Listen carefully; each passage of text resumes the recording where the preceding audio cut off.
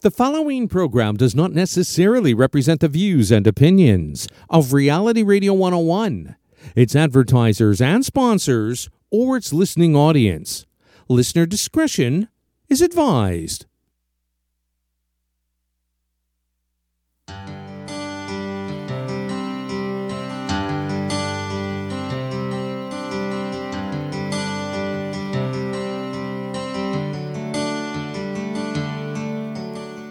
Welcome to the Urban Forestry Radio Show, here on Reality Radio 101. In this radio show and podcast, we learn about fruit trees, permaculture, arboriculture, and so much more. So if you love trees, and especially fruit trees, or if you're interested in living a more sustainable life, then this is the place for you. I'm your host, Susan Poizner of the Fruit Tree Care Training website, orchardpeople.com. Thanks for tuning in and enjoy the show.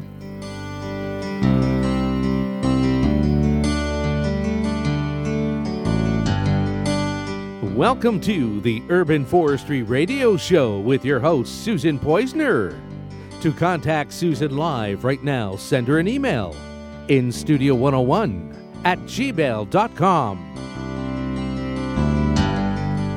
And now, right to your host of the Urban Forestry Radio Show, Susan Poizner. Hi, everyone. It's the lazy days of summer for me. Not because there's not much for me to do in the garden or in the orchard, but it's lazy days because I feel a little bit tired. The heat really gets to me. I'd rather let someone else do the work right now.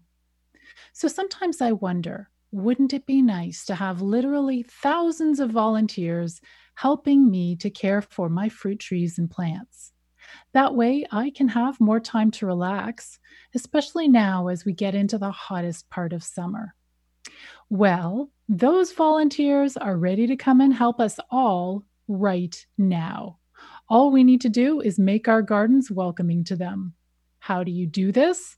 Simply by creating an insectary or pollinator garden somewhere in your growing space. This will attract the best friends you will find anywhere, and they are beneficial insects. These little critters will provide garden care services to you for free. They'll help you by offering free pollination services to ensure that your fruit trees and plants actually produce a harvest. And they'll offer free pest reduction services. That's because many beneficial insects are predators or parasitoids that attack and destroy insect pests. So the topic of today's show is creating an insectary or pollinator garden using native plants. And my guest is native plant expert and writer Lorraine Johnson. Lorraine has written extensively about native plants in her previous books. Her newest book, co-authored with Sheila Kola and illustrated beautifully by Anne Sanderson, is called A Flower Patch for the Rusty Patched Bumblebee.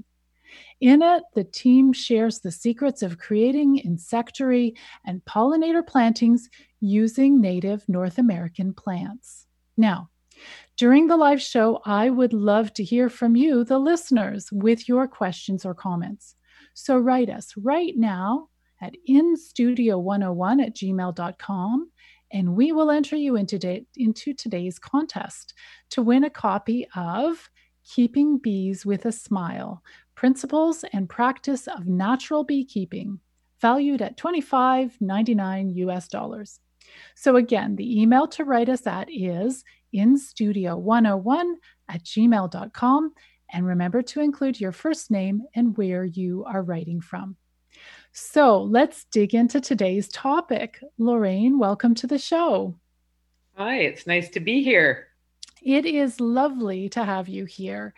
And it was really exciting to see this new project, a free ebook out there for the world, beautifully illustrated, beautifully written. How did that little project come about?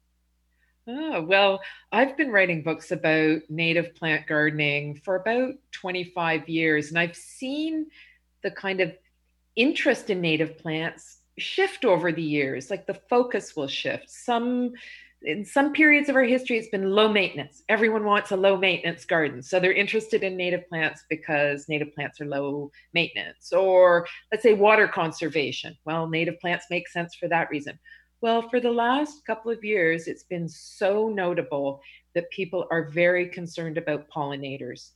And there again, native plants are a very important answer or contribution in a positive way to doing something to help pollinators. So Sheila Cole and I were both on the pollinator protection strategy advisory team for the City of Toronto. We were helping advise the city on how to kind of promote pollinator conservation and protect pollinators. And we decided that there was an incredible opportunity for public education around the importance of pollinators and what individuals could do. So we decided to team up because Sheila is a bee expert. She's a scientist, and bee conservation is her area of specialty.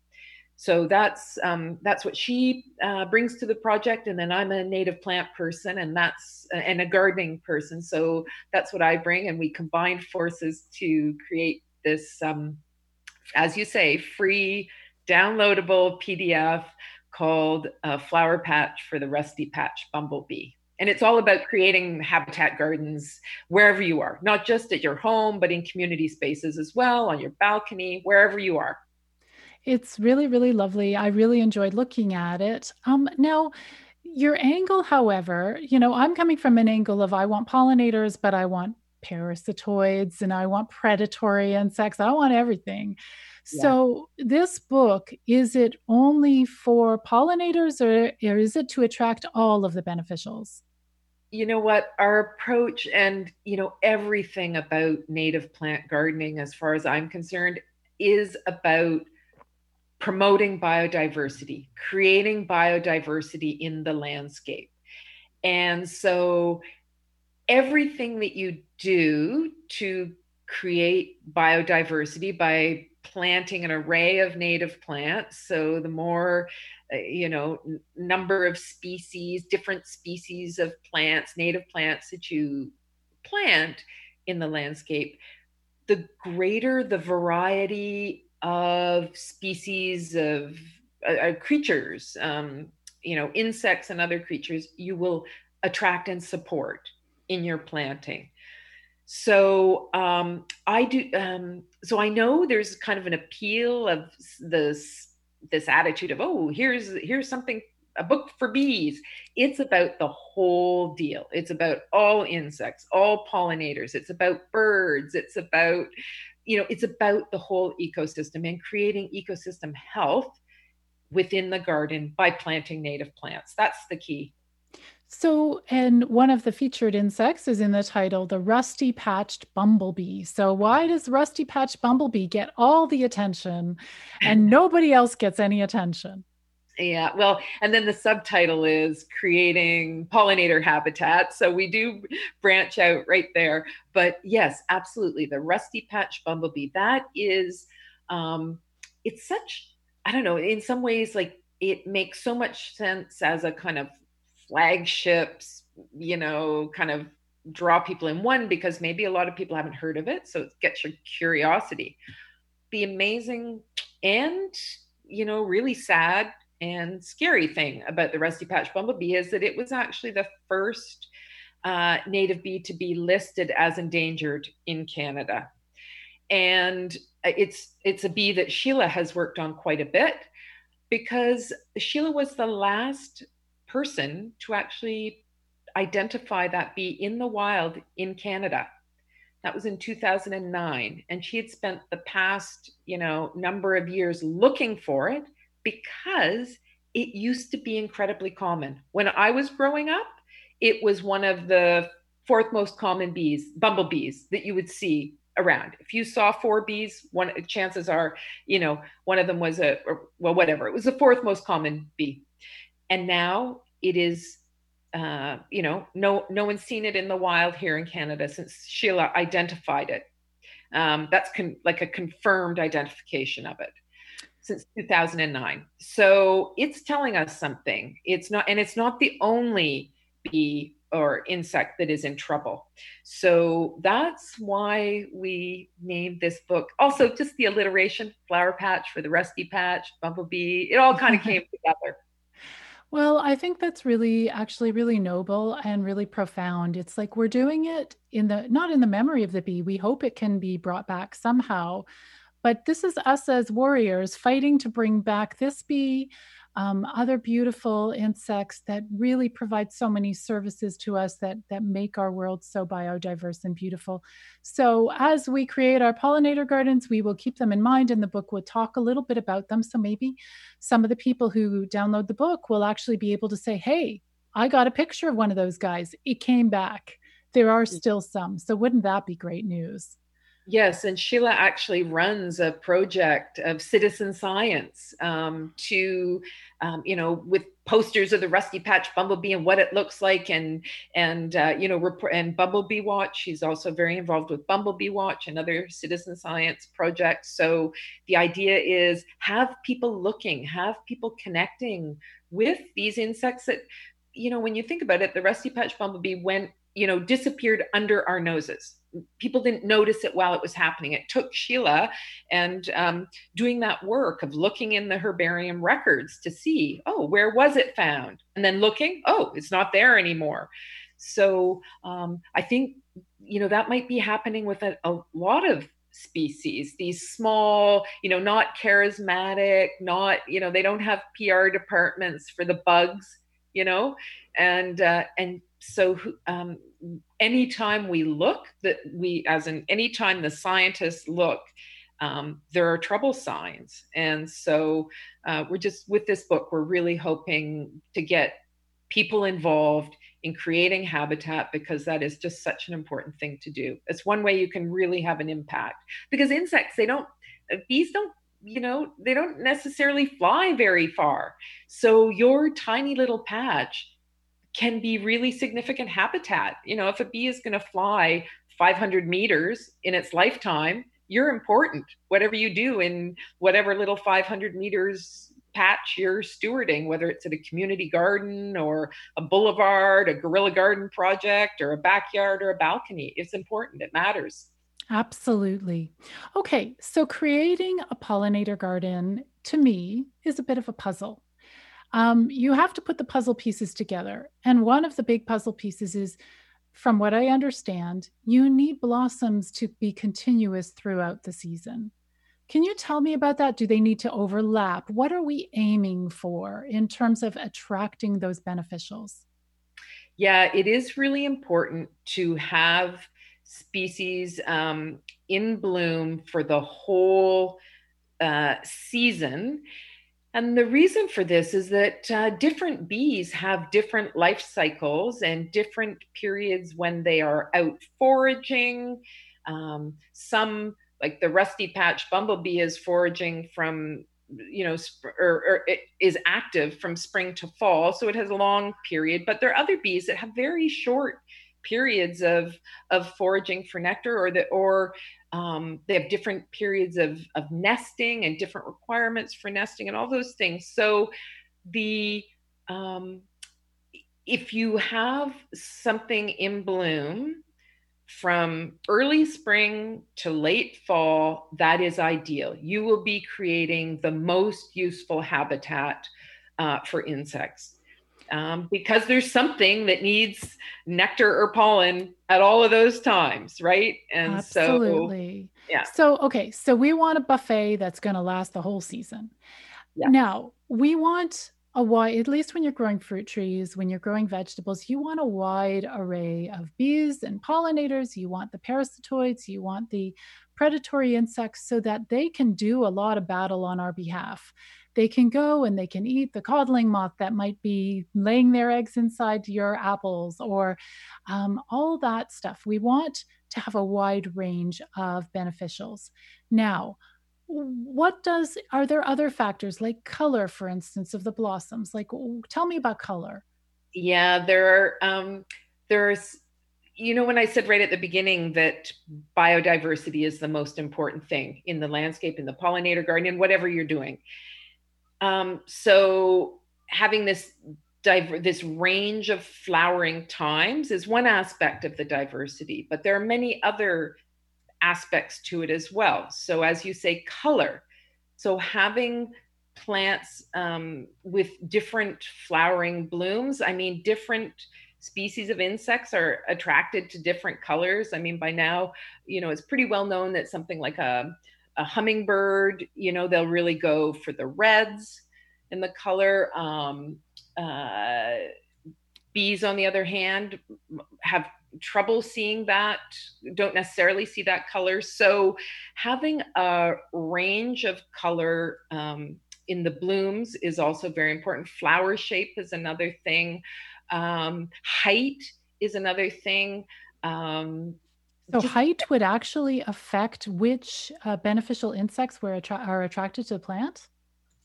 Having that diverse, let's say for nesting. And this is the other important thing. We've got to think beyond, or I think it's important to think beyond just the blooms, for example. So the flowers themselves will provide nectar and pollen.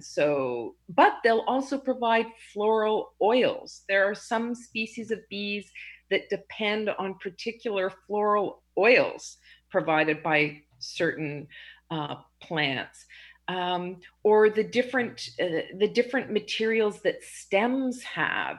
Some stems are hollow, some are pithy, some are full. Like that diversity is important as well. So just as much variety as you can build into the landscape, the better it is for the whole landscape. Okay, so we've got a few emails already. Let's have a read. Let's see what we've got. First of all, we've got an email from Gail. Hi, Susan. Very interesting show today. A beautiful topic. Love Lorraine's work. I am listening from South Valley, New Mexico. So much to learn about this topic. Thank you.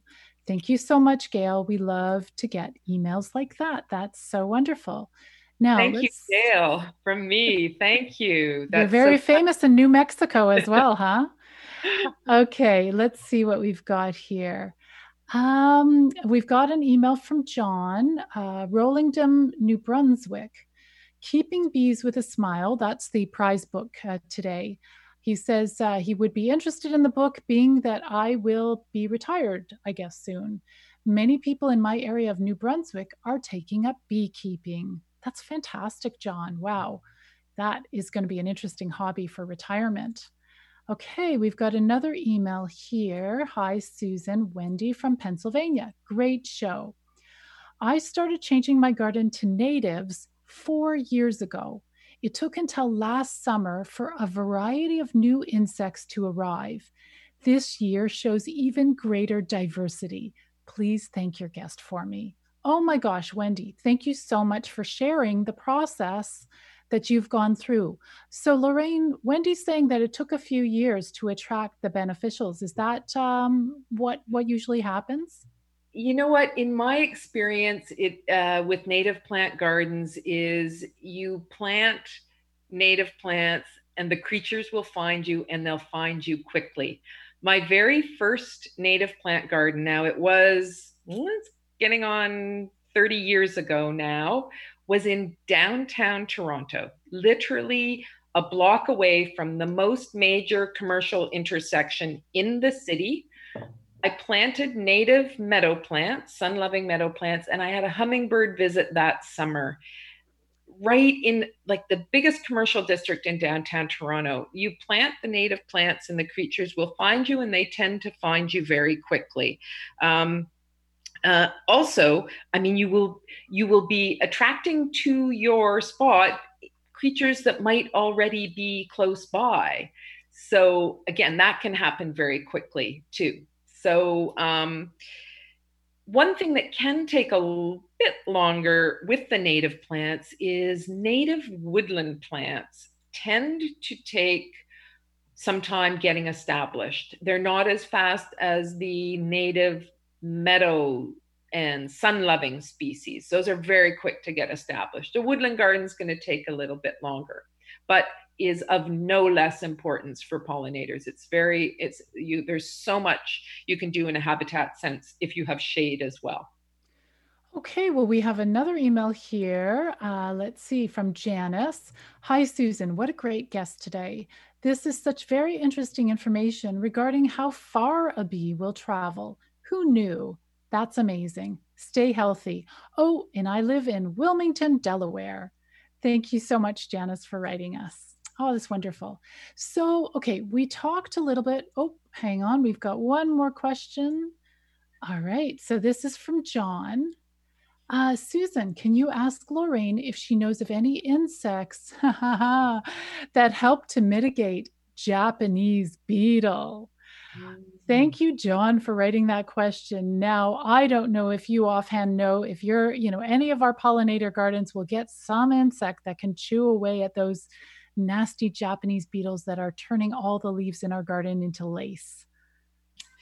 You know what? I have to say, I do not know of an insect predator of Japanese beetles. And I've been hearing a lot about various ways to control Japanese beetles because I co-administer a Facebook group called Grow Food Toronto. And right now there is a lot of concern about those beetles the only thing I've heard working is like hand picking and really just going at it. So can I tell you what my favorite way to do it is? John, Hear me out on this. I bring out a bowl of water with soapy water, put in a little alcohol, and then I find those Japanese beetles. They're kind of slow. They're not too bright. And I just sweep them in and drown them in the water. But the fun part is once I have the water filled with the Japanese beetles, I leave it out in the garden. So if their friends are flying by and they're like, oh, look what happened to Bob, Sally, and Harry. Maybe we shouldn't hang around this garden. I feel like psychological warfare is the way to go. There are Japanese beetle traps, John. People have mixed feelings about them. But you can contact me, John, directly, and I will give you a link for an interesting trap. Let me just see. It's naturalinsectcontrol.com. Has a Japanese beetle trap that they say works quite well, not at attracting more Japanese beetles to your garden, but actually killing them and getting rid of them. So you may want to look that up. Okay, so I want to dive into some of your favorite plants. And the way I want to do it is to talk about, because it's hard to picture these plants when you talk about them. So we'll talk about the way the flowers look. But before we do, Lorraine, are you okay if we hear a few words from our wonderful sponsors who make this show possible? Can you hang on the line for that? Okay, so let's do that. Let's go to a little commercial break. And then after the break, we're going to talk about some of Lorraine's favorite native plants for her pollinator gardens. And so you are listening to the Urban Forestry Radio Show and Podcast, brought to you by the Fruit Tree Care Training website, orchardpeople.com. This is realityradio101.com, and I'm Susan Poizner, author of the award-winning Fruit Tree Care book, Growing Urban Orchards. And we'll be back right after the break.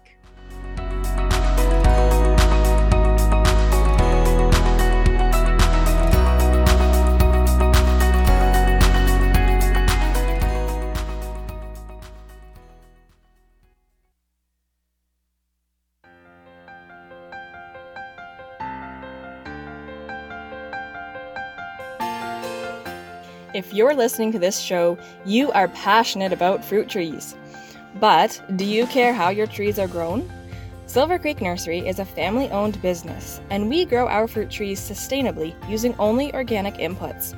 We stock a huge range of cultivars, like Wolf River, an apple tree that produces fruit so large you can make an entire pie with just one apple.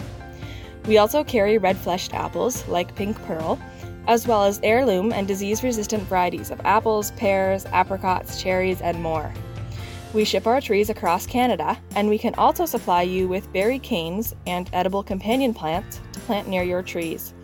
At Silver Creek Nursery, we grow fruit trees for a sustainable food future. Learn more about us at silvercreeknursery.ca.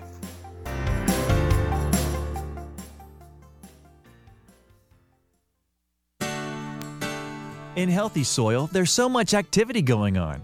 Microorganisms thrive, and good bacteria feed on sugars that seep out of plant and tree roots.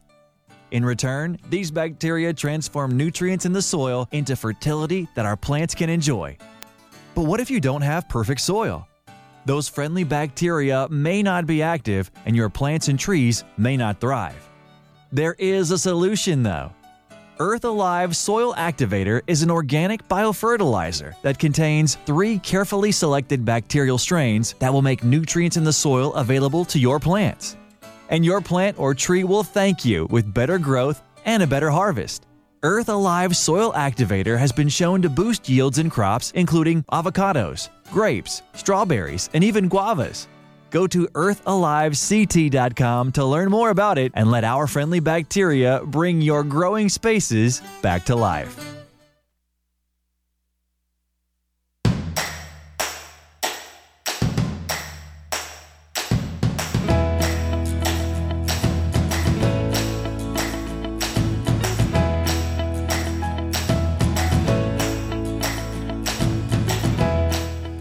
Welcome back to the Urban Forestry Radio Show with your host, Susan Poizner, right here on Reality Radio 101.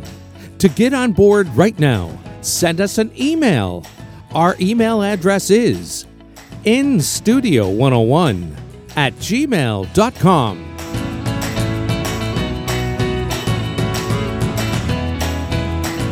And now, right back to your host of the Urban Forestry Radio Show, Susan Poizner. Hi there. You're listening to the Urban Forestry Radio Show and podcast brought to you by the Fruit Tree Care training website, orchardpeople.com. This is Reality Radio 101, and I'm your host, Susan Poizner, author of the award-winning Fruit Tree Care book, Growing Urban Orchards. In today's episode, we're talking about creating an insectary or pollinator garden in your yard or orchard as a way to attract beneficial insects.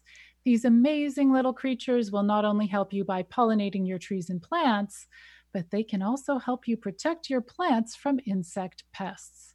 My guest today is a native plant expert and writer. She is Lorraine Johnson, who is co-author of a new free ebook called A Flower Patch for the Rusty Patched Bumblebee. In this ebook, Lorraine and her co-author Sheila share the secrets of creating pollinator plantings using North American native plants. Earlier in the show, we discussed a little bit about how different blossom colors can attract a variety of different beneficial insects. But the shapes of the flowers matter too. And in this part of the show, we're going to explore a number of the different flower shapes. These are different shapes that attract different types of beneficial insects. So we will discuss that in a minute, and we'll hear some of Lorraine's favorite plants. Now, before we dive in, we would love to hear from you, the listener. If you are listening to this show live, send in your question or your comment for my guest, or just email us to say hi, and we will enter you into today's contest to win the book, Keeping Bees with a Smile, Principles and Practice of Natural Beekeeping, valued at $25.99 USD. So to enter the contest, send your email right now to instudio101@gmail.com. Remember to include your first name and where you're writing from. So that's instudio101@gmail.com, and we look forward to hearing from you. So Lorraine, let's talk about blossom shapes and some of your favorite plants. Like, when I'm thinking about blossoms, my favorite type is like a daisy, like a Shasta daisy shape. What kind of insect would that attract? And what are some of the great native plants that could serve that purpose for us? Yeah, well, that kind of classic composite flower bloom, a lot of the plants in the aster family that have that shape. And I have to say,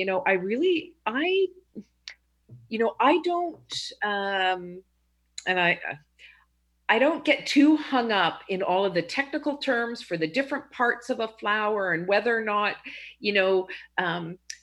when you refer to a bloom, something like an aster flower, it's actually a composite flower. Like there are a whole bunch of little flowers that make up what, casually we might call one flower. I don't get too hung up on all those differences, but let me say that the plants in the aster family, the composite flowers, they are really great for attracting a wide variety of pollinators. They kind of, they've got a lot of, or they tend to have a lot of nectar and pollen resources, and they've got it for the most part kind of accessible, really. So bees and hoverflies will be attracted to them, and there are a lot of really gorgeous asters that bloom.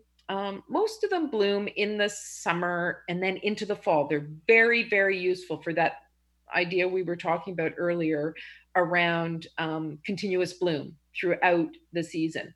It's hard to find a lot of native plants that bloom in the fall, and some of the native asters are really good for that.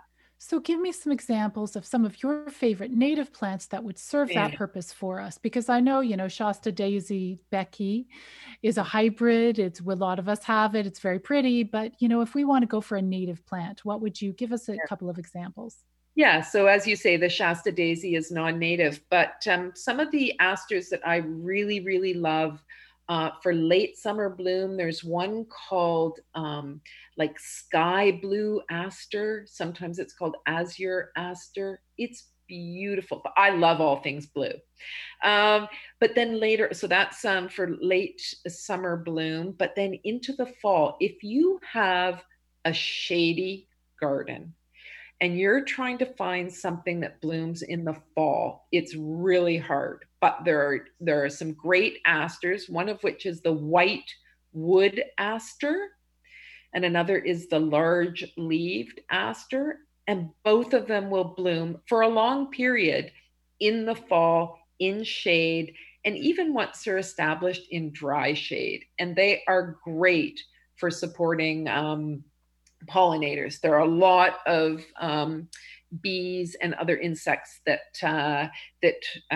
use the pollen and nectar from those native asters. So sorry, what were those ones called that would thrive in the shade? Yeah, one is called white wood aster, and the other is called large leaved aster. Okay, we got a few questions, so we're going to hop around a bit. We'll come back to our flower shapes. Now here we've got a question from Debbie. Hello, Susan and Lorraine. Thanks for featuring a great topic. I live at 7,600 feet in Colorado. Spring arrives pretty late here. Can you suggest any early flowering plants, preferably native, that might be suitable? Though not native, what do you think about bulbs in the Narcissus genus? Many thanks, Debbie. Cool. Nice to hear from you in Colorado at a high altitude, Debbie.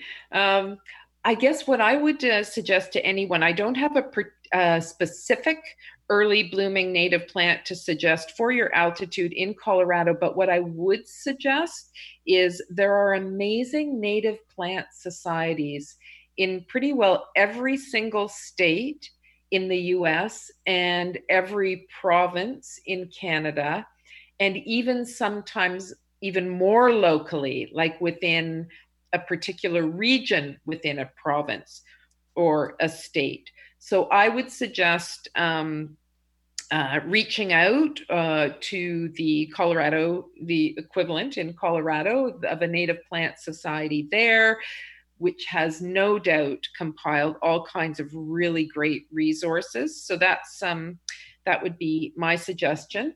And then as far as, and I also know, I would say as well that some of the alpine societies have some native plant resources as well for different, for higher elevations.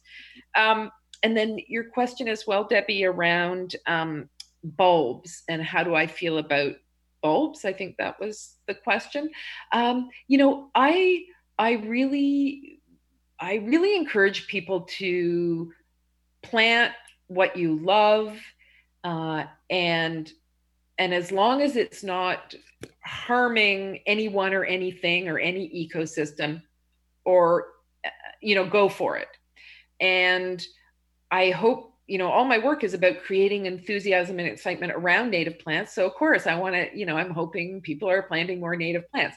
But I think the native plants do that work for me, in that you plant a native plant and chances are you're going to start planting more when you see all the benefits. And so I would never say to someone, don't plant non-invasive, non-native bulb if you love it and you really want it in your home landscape for whatever reason. But I would say that there's not a lot of research actually done on how much those non-native plants support pollinators in comparison to native plants. There's some research, there's a little bit of research, but so don't plant those thinking that it's a sure thing that they're going to support pollinators. And they're certainly not going to support pollinators in the way that you can be sure that the native plants are supporting pollinators. But, give them a try. I think the garden is a place of,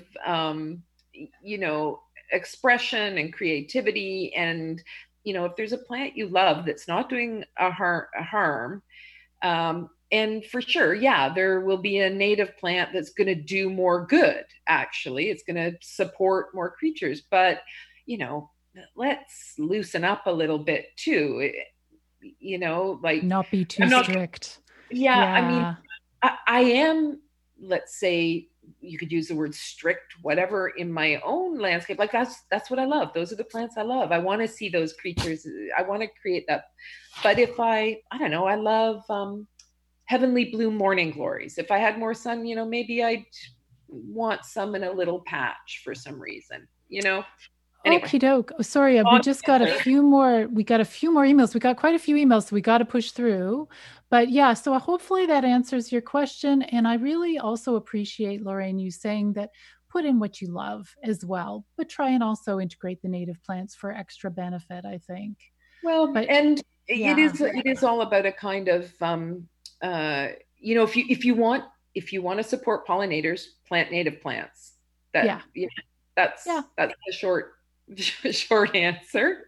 Perfect. If you want to be sure to be supporting pollinators. Okie doke. We got a bunch more questions, so we'll go through those. And let's see. We've got, hello, Susan. Enjoy your show today. I have several pollen bee nests around the garden. The nests are best for mason and leafcutter pollen bees. I have flowers to attract the bees. Other than fruit trees, that's all. Don't know of any plants that can help control insect pests on the fruit. Thanks, Aldo in Toronto. So I think what Aldo is saying that he's not aware which insects would be actually attacking pests. He may be attracting them already and not even knowing about it. What would you say, Lorraine? Are there any specific insects that he might want to attract to help him there? Yeah, I know that there's a lot of talk about, the incredible work that lady beetles do, for example, to control aphids. And so again, it all comes down to the best way to attract the widest variety of creatures and to create this holistic system, to create, a system of connections and interactions and a web, basically. And webs are strong. Biodiversity is strength in the ecosystem. So plant as many different native flowers as you can, plants, to attract the widest variety of insects. And chances are they're going to be doing all those, control measures. Among them, there's going to be predation, there's going to be parasitism, there's going to be live and let liveism, there's going to be mutualism, there's going to be it all, and it's all important. But one thing I wanted to pick up in that comment, though, was around the pollen bee nests, which I think, if I'm understanding correctly, is you were saying maybe that you had purchased perhaps or made bundles of hollow tubes to create bee hotels, they're often called. I'm hearing that maybe those are the same things. I have to say, my feeling, I'm a bit nervous about those. There hasn't been a whole lot of research done, but the research that has been done actually by some Toronto amazing academics like Scott McIver and Lawrence Packer, who are both amazing bee scientists here in Toronto, where I am. And their research has suggested that those bee hotels actually are not really used as much as we think by actually the native bees. They are often introduced wasps will use them. And there's a bit of a concern about them ending up as being, if they're not cleaned properly or those tubes not replaced regularly, they might actually be sinks for diseases that could harm bees. So anyway, just again, rather than, buying something or creating a structure to mimic something, how about, my approach anyway would be to plant a diversity of plants, some of which will have hollow stems, some of which will have pithy stems, and those bees will use them. Another really important actually maintenance thing in the native plant garden that's really important to keep in mind for bees is to have a patch of bare ground. I know that in the garden, I have sung the, praise of mulch forever, and I love mulch. It's saved many a garden for me, but it's important to leave some bare earth for ground nesting bees to get into the soil for their nests. So just if you want to if you want to provide habitat for bee nesting and other pollinators, leave the dead leaves in the fall, leave some bare ground, bare earth in the growing season, leave some twigs, don't tidy everything up in the spring, leave a lot of standing twigs for the bees to nest in.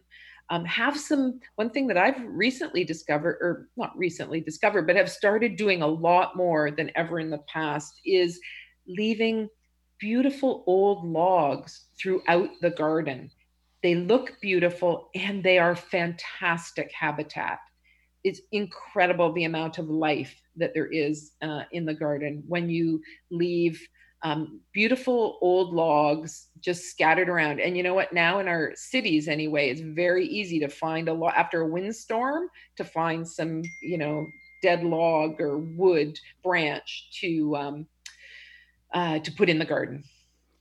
Okay, super. We're going to have to take another commercial break, and then afterwards we can continue the conversation. We have a number more emails to go through. So, Lorraine, can you hold on the line another couple of minutes? Yes. Great. Okay, thank you so much. We're getting such interesting and great information here. So coming up after the break, we'll answer more questions. Maybe we'll cover some more flower shapes. But anyways, you are listening to the Urban Forestry Radio Show, brought to you by the Fruit Tree Education website, orchardpeople.com. This is Reality Radio 101, and I'm Susan Poizner from the Fruit Tree Care Training website, orchardpeople.com. We'll be back right after the break.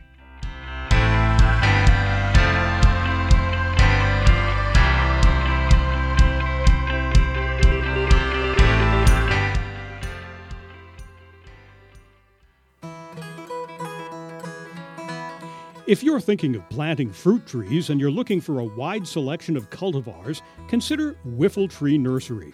Our 62-page full-color catalog includes 300 varieties of fruit and nut trees, berries, grapes, and other edible perennial plants. Not only that, in our catalog, we help you through the selection process with tips and advice about all aspects of growing fruit trees. You could learn about adding nitrogen-fixing plants, rootstock choices, and even about planting a windbreak if you have a windy site. We're a one-stop shop as we sell fruit tree care books, pruning tools, organic sprays, and natural fertilizers. We're located in Elora, Ontario, but we can ship all over Canada. Call us at 519-669-1349 to order your catalog. That's 519-669-1349. Whiffletree Nursery. Call us today.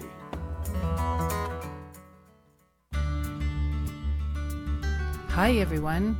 Congratulations on investing in a new fruit tree. Fruit trees are a blessing.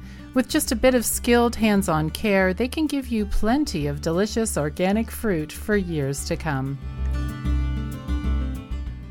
I'm Susan Poizner, an urban orchardist from Toronto, Canada. And over the years, I've learned that how we care for our trees when they're young will determine their success and productivity in the long term.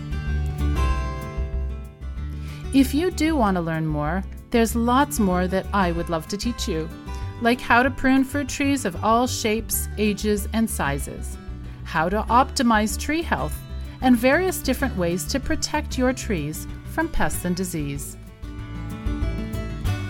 So check out my website at orchardpeople.com, where you can watch free videos and read great blogs about growing fruit trees. Or you can check out my online certificate in beginner fruit tree care, where in just 8 hours, including fun and informative videos, interactive quizzes, and information-packed ebooks, you can learn how to keep your tree healthy and productive for years to come. Happy growing from orchardpeople.com.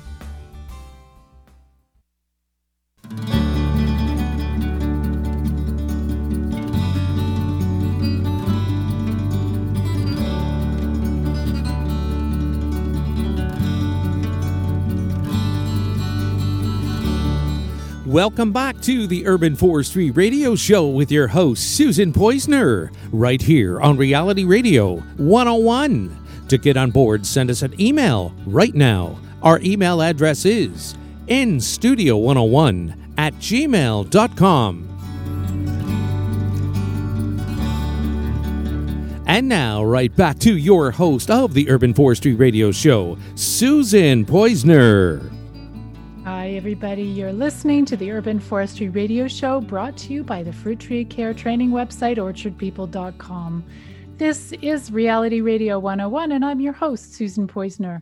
My guest on the show today is native plant expert and writer Lorraine Johnson, co-author of a new free ebook called A Flower Patch for the Rusty Patched Bumblebee.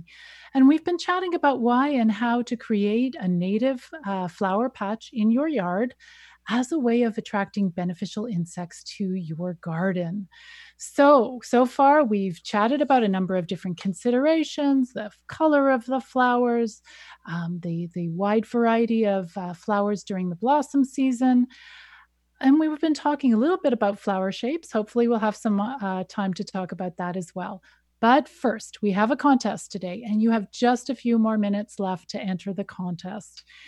If you email us now during the live show, you will be entered into the contest to win a book called Keeping Bees with a Smile, Principles and Practice of Natural Beekeeping, valued at $25.99 US.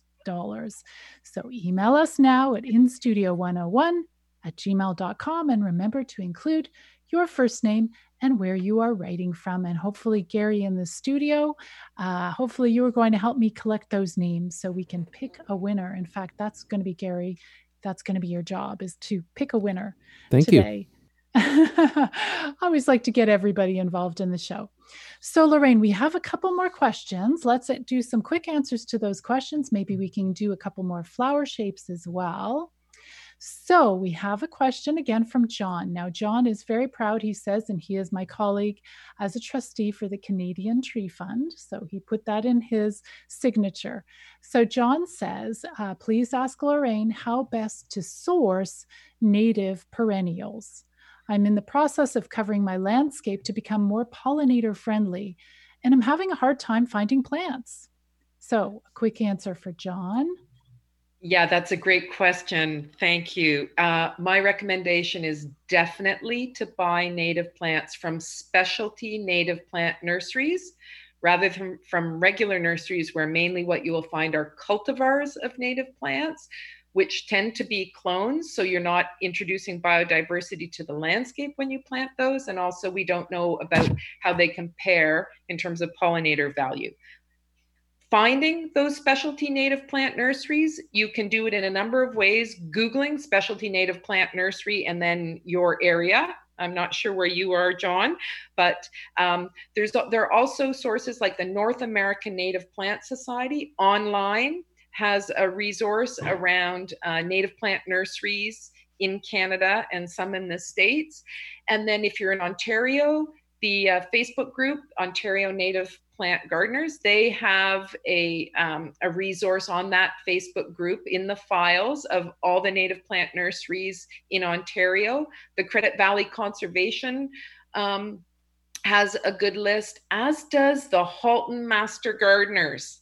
So it's pretty, it's not as obvious and clear as finding just a regular nursery, but there are a lot of specialty native plant nurseries out there. I urge everyone to support them. They are doing important work. They're doing it well.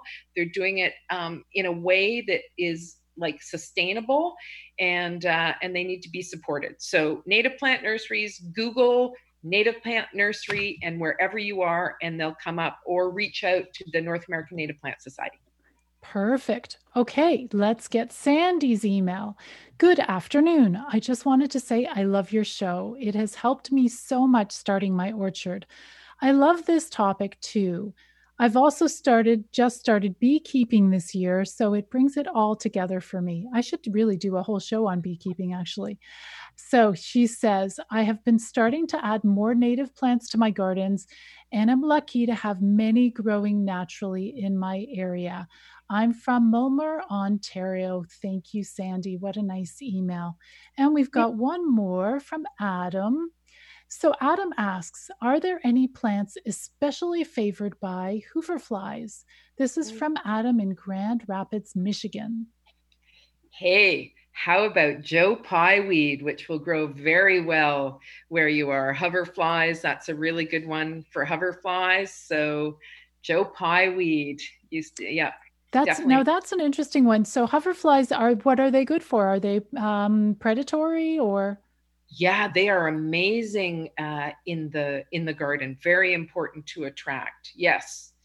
Fantastic. I just wanted to say a quick word around honeybees and beekeeping, because I think, and this is actually one thing, so I highly encourage anyone who's interested in exploring this topic more to download the free book that Sheila and I have written, because we've got quite a large section in there about some of the very recent and growing evidence around the impact of honeybees on wild bee populations.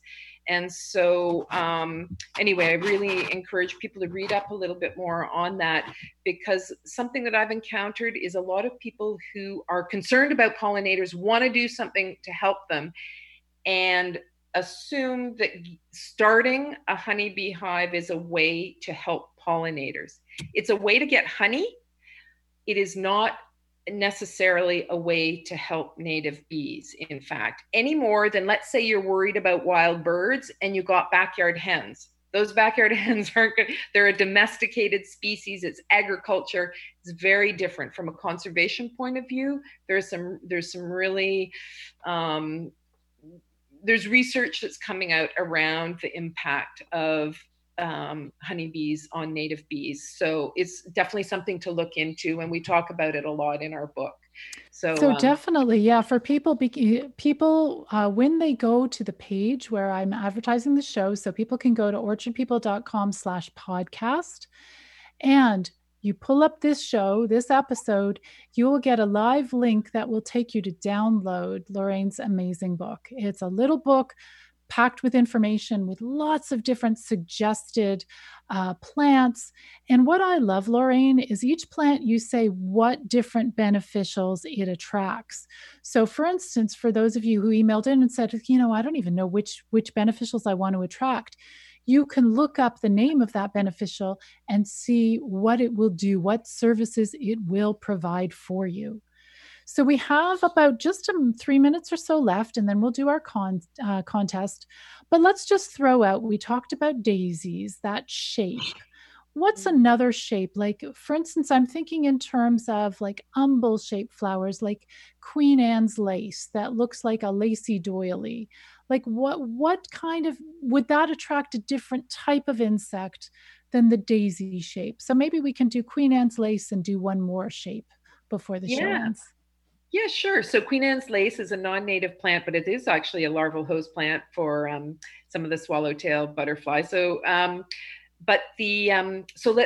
I'll pick another native plant with that umbel shape. So let's say something like an elderberry, that shrub, and that flower shape. The nectar reward, the pollen, it's very easily accessible for insects. So it will support hoverflies as well. There was that question about hoverflies. So hoverflies, small beetles, solitary bees.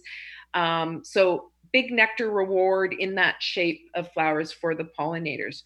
One I would love to talk about is like a really, okay, so especially since you mentioned the specialist relationships between some bees and some flowers.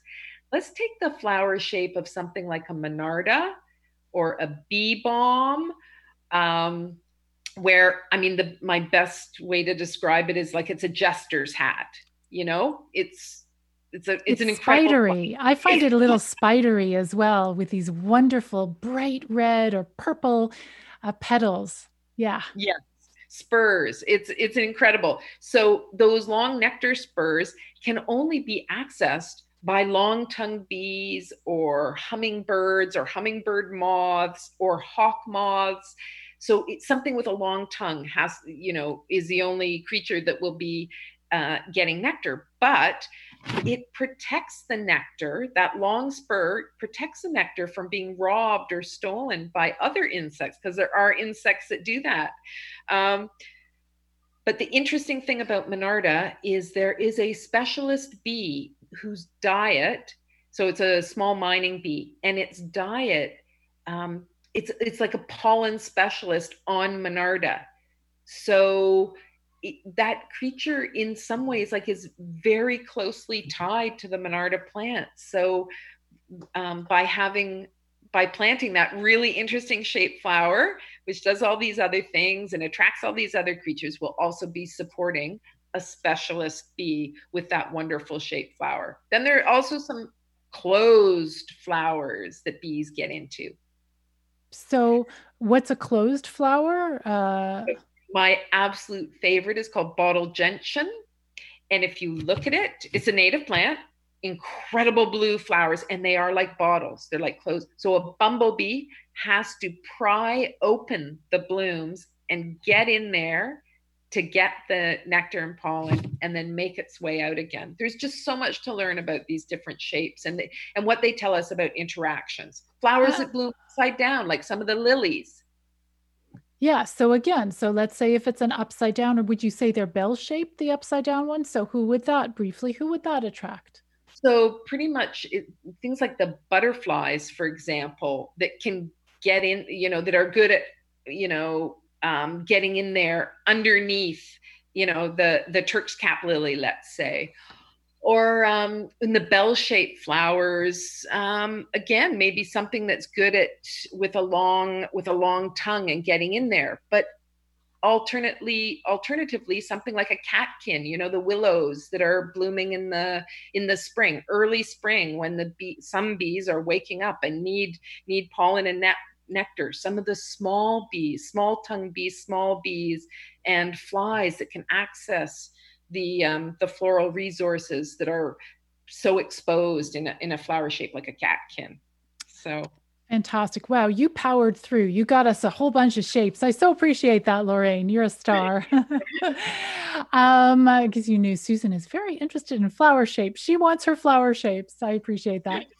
So I want to remind everybody that we talked about a whole bunch of different things, and there are a lot of resources on orchardpeople.com. So Lorraine talked about bee condos or bee hotels.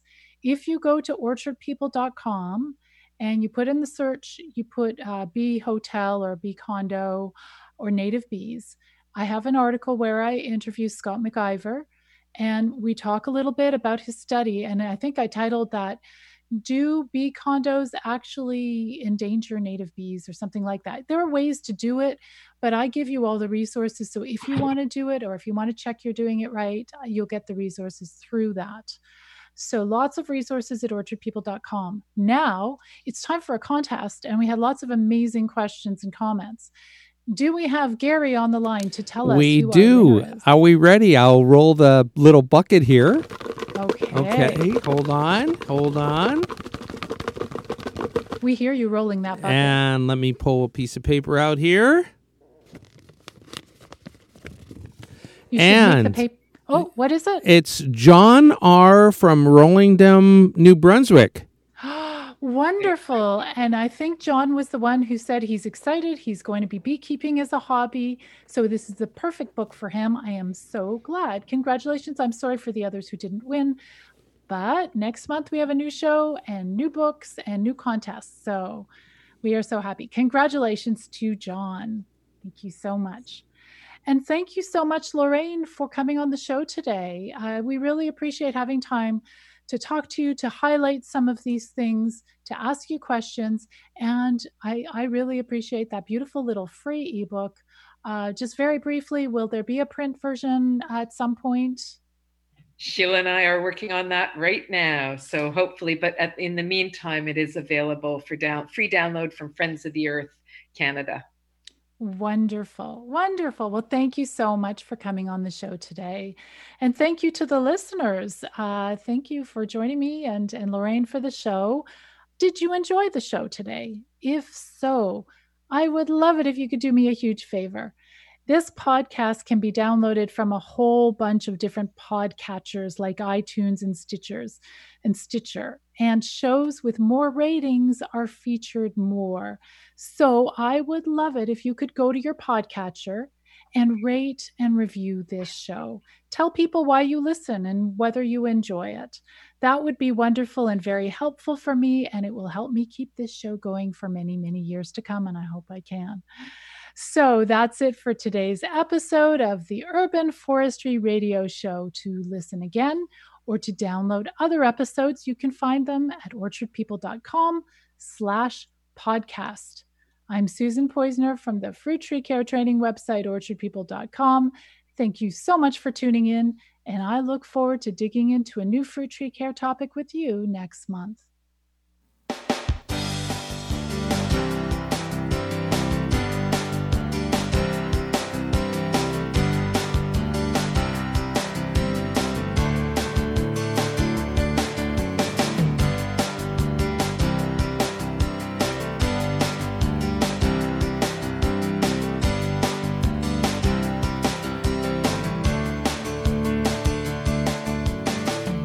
You've been listening to the Urban Forestry Radio Show on Reality Radio 101.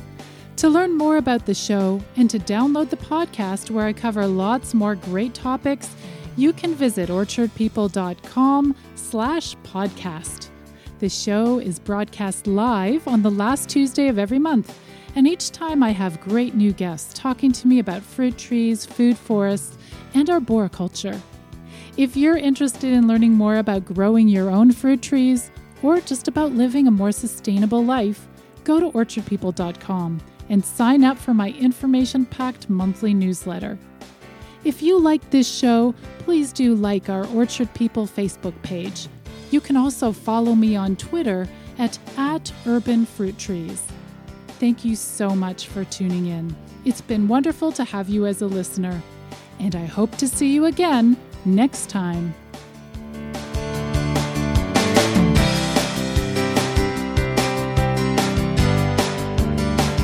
Thank you for listening to the Urban Forestry Radio Show with your host, Susan Poizner, right here on Reality Radio 101.